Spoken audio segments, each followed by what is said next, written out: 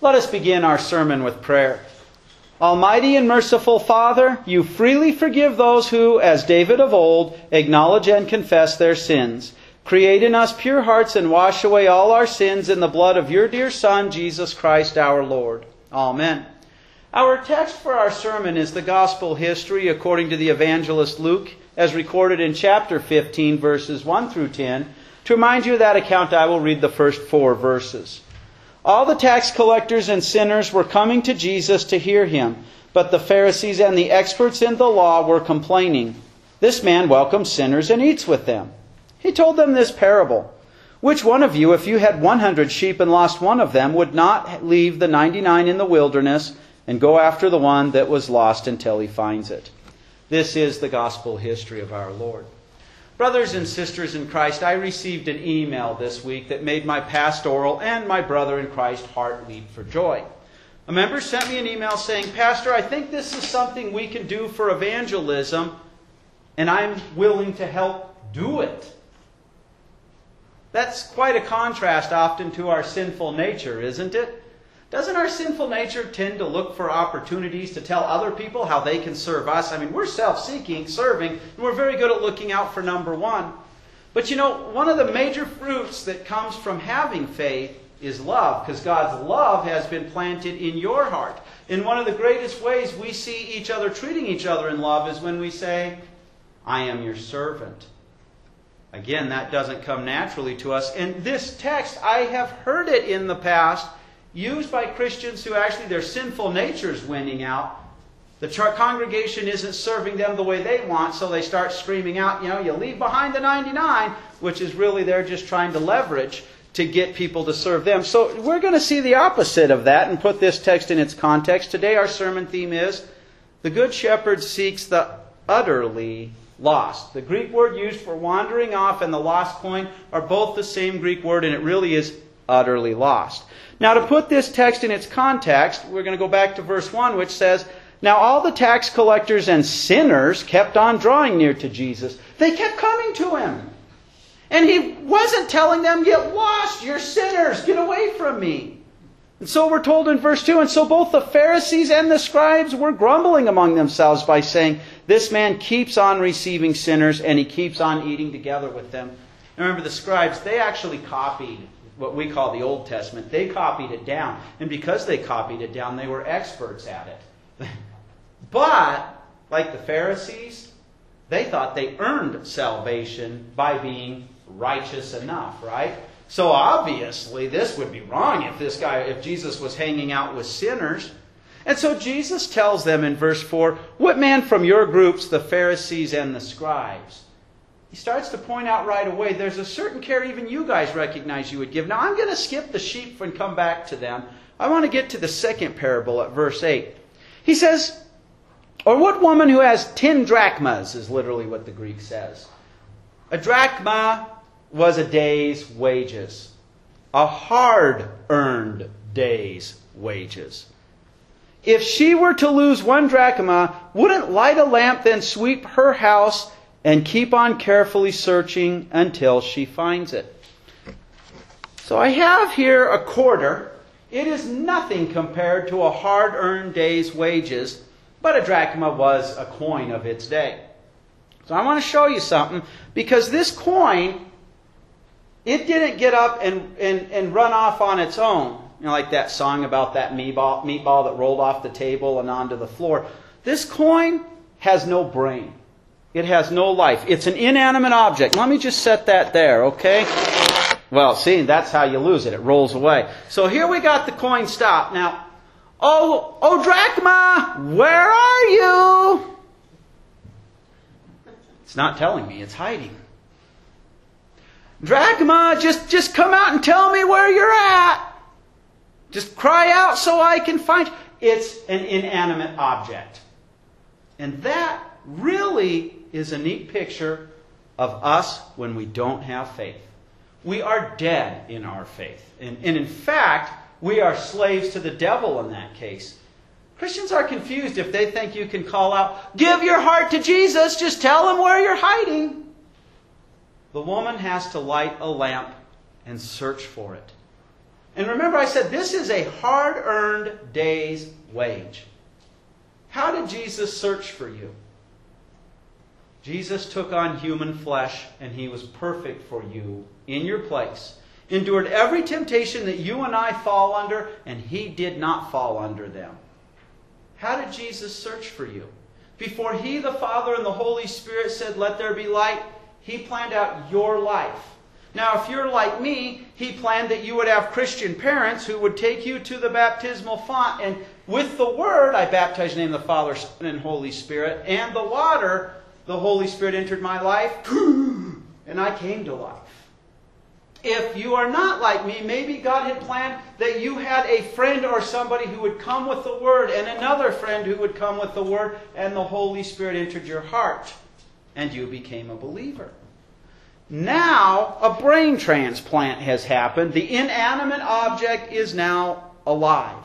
And yes, Christ sent somebody into your life to share the Word, and the Holy Spirit, as the Father, Son, and Holy Spirit planned, the Holy Spirit entered your heart through that Word and gave life to you. So, yeah, Jesus did a lot of searching for you, didn't He?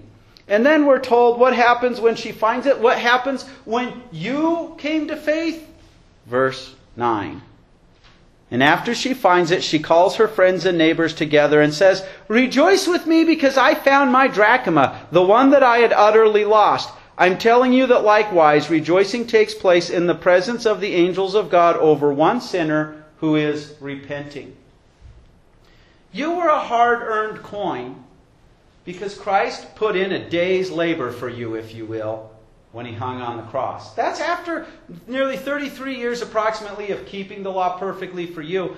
But He bore the punishment for you. He spilt His blood for you to wash your sins away. And all of this culminates in telling us that there's even the angels in the presence of God rejoice over one who is repenting. Now, the Greek word for repenting is that Greek word metanomoio. It means to have a change of mind.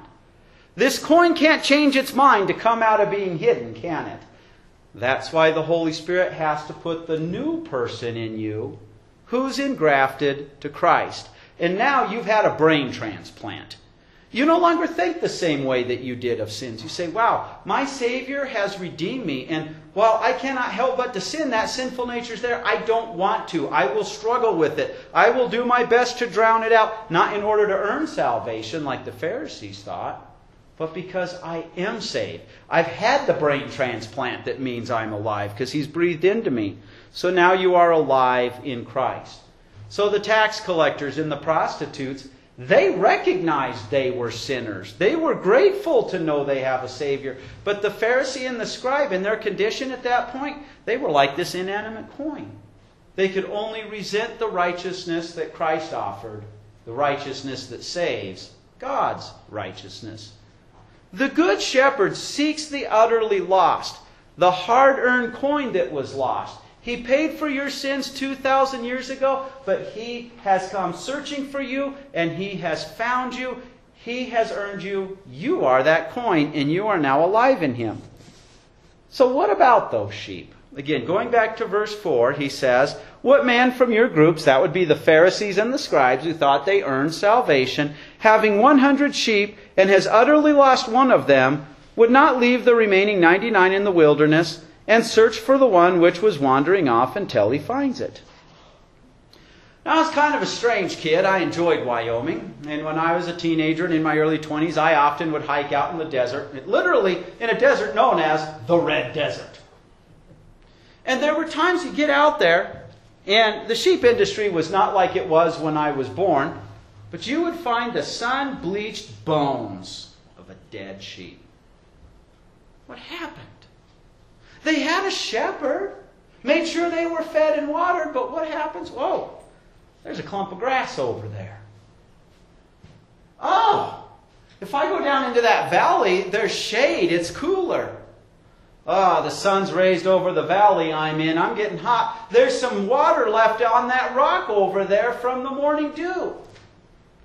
Eventually, you look back, and they've wandered so far away from the flock, they can't find it. When I was a kid, then the coyotes, as it became emaciated, would take it down. Today, because we've reintroduced wolves, the wolves will just take it down even before it gets emaciated. And that's what the devil does. He lures us away. It's easy for us to start to step away from the Word of God because of sins, right? We can say, I love this sin more than the Word of God. It starts out just indulging and then indulging a little more. Or we can get worried and choked by the cares of this world. I'm too busy. I've got things I got to do. We don't realize, but there are so many ways in which we get enticed away. Having been part of the flock, suddenly we're not there. You notice that the Good Shepherd doesn't come along and say, and really it's kind of neat because the Greek word is he's walking around, he's searching everywhere for it. He, like that woman, he's putting a lot of work into it to find this. But what happens when he finds it?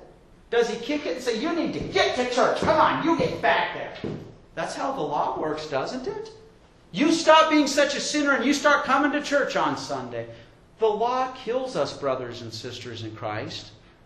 He picks it up and puts it on his shoulders and carries it back. How many of us can't say that at one time we were that sheep wandering away? I've been privileged to come to people even in their 90s who had wandered away for 80 years. And through brothers and sisters in Christ, God finally picked them up, put them on his shoulders, and carried them back. That's how the gospel works. That person who has quit coming to church because they have been offended by somebody else in the church, that person who's quit coming to church because they need to work on Sunday, telling them, beating them over the head with the law, and yes, the law kills us, isn't going to bring them back. We literally, the Savior uses you when you come and you put them on your shoulders and you carry them back. Hey, let me drive you to church this Sunday. Hey, let me come to your house because you're working and let's study the Bible together. Pick a night of the week. When you do that, the Good Shepherd, Jesus, is using you to carry them back. What a privilege. And like I said, beating them over the head with the law isn't what's going to do it. They've wandered off. They need to be carried back. So I always get concerned when congregations have delinquents, and they've quit coming to church and they say, well, the Messerschmitts haven't been here for a year. Time to vote to remove them. Somebody ought to send them a letter. That's the wrong attitude. It should be, and it rarely is. After a lot of work, we've all been carrying them back, but they just keep running back. This is no longer good stewardship. We need to. But it's very rare that happens, is it? That's the Good Shepherd carrying them back. And what happens when he brings them back? After he comes into his house, he calls together his friends and neighbors, saying to them, rejoice with me, because I have found my sheep, the one that wandered off. And again, the Greek verb there that we translate as wandered off is the same one that's used to that coin, has become utterly lost. But in this case, the verb is not passive. The sheep itself intentionally wandered off. Our sinful nature will do that to us. So God sends you or I to go talk to our children, to talk to our neighbor. Or if it's you or I, we've wandered off and he sends our neighbors to come pick us up and carry us back. I'm telling you that likewise there will be more rejoicing in heaven over one sinner who repents. That's that same word for has the change of mind. God has to pick up that sheep and change its mind again with the gospel. Let's do a brain transplant so you stop wandering off. Then over the 99 righteous who have no need for repentance. So who are the 99 righteous? It's not the Pharisees. It's not the scribes who thought they earned it. It's you and I who have faith. We know we have been credited with Christ's righteousness. But when people abuse this text and they say, well, you need to leave the 99 behind for me because they're demanding that we serve, they miss something.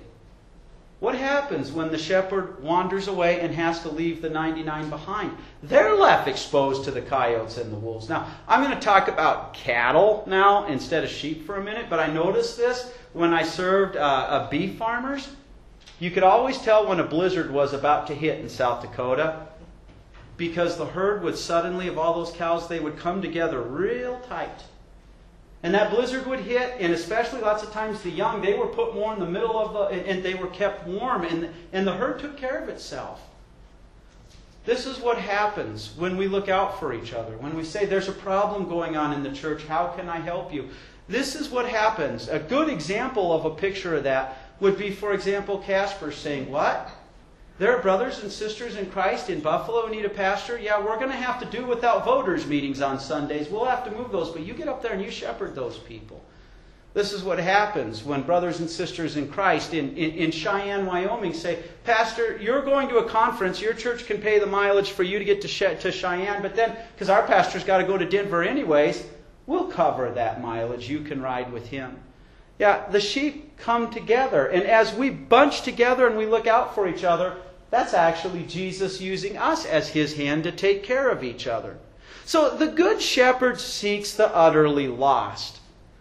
The hard coin that was lost, that was both you and I. And he rejoiced to bring both of us into faith. He had earned our salvation on the cross for us. And then those times when the devil uses our sinful nature to entice us away, he comes after the lost sheep which have wandered off. And he uses our brothers and sisters in Christ. And he used you and I to go after our brothers and sisters in Christ, literally with the good news of salvation in Christ, to pick them on our shoulders and carry them back to the flock. Amen. Now, he who began a good work in you will carry it on to completion until the day of Christ Jesus. Amen.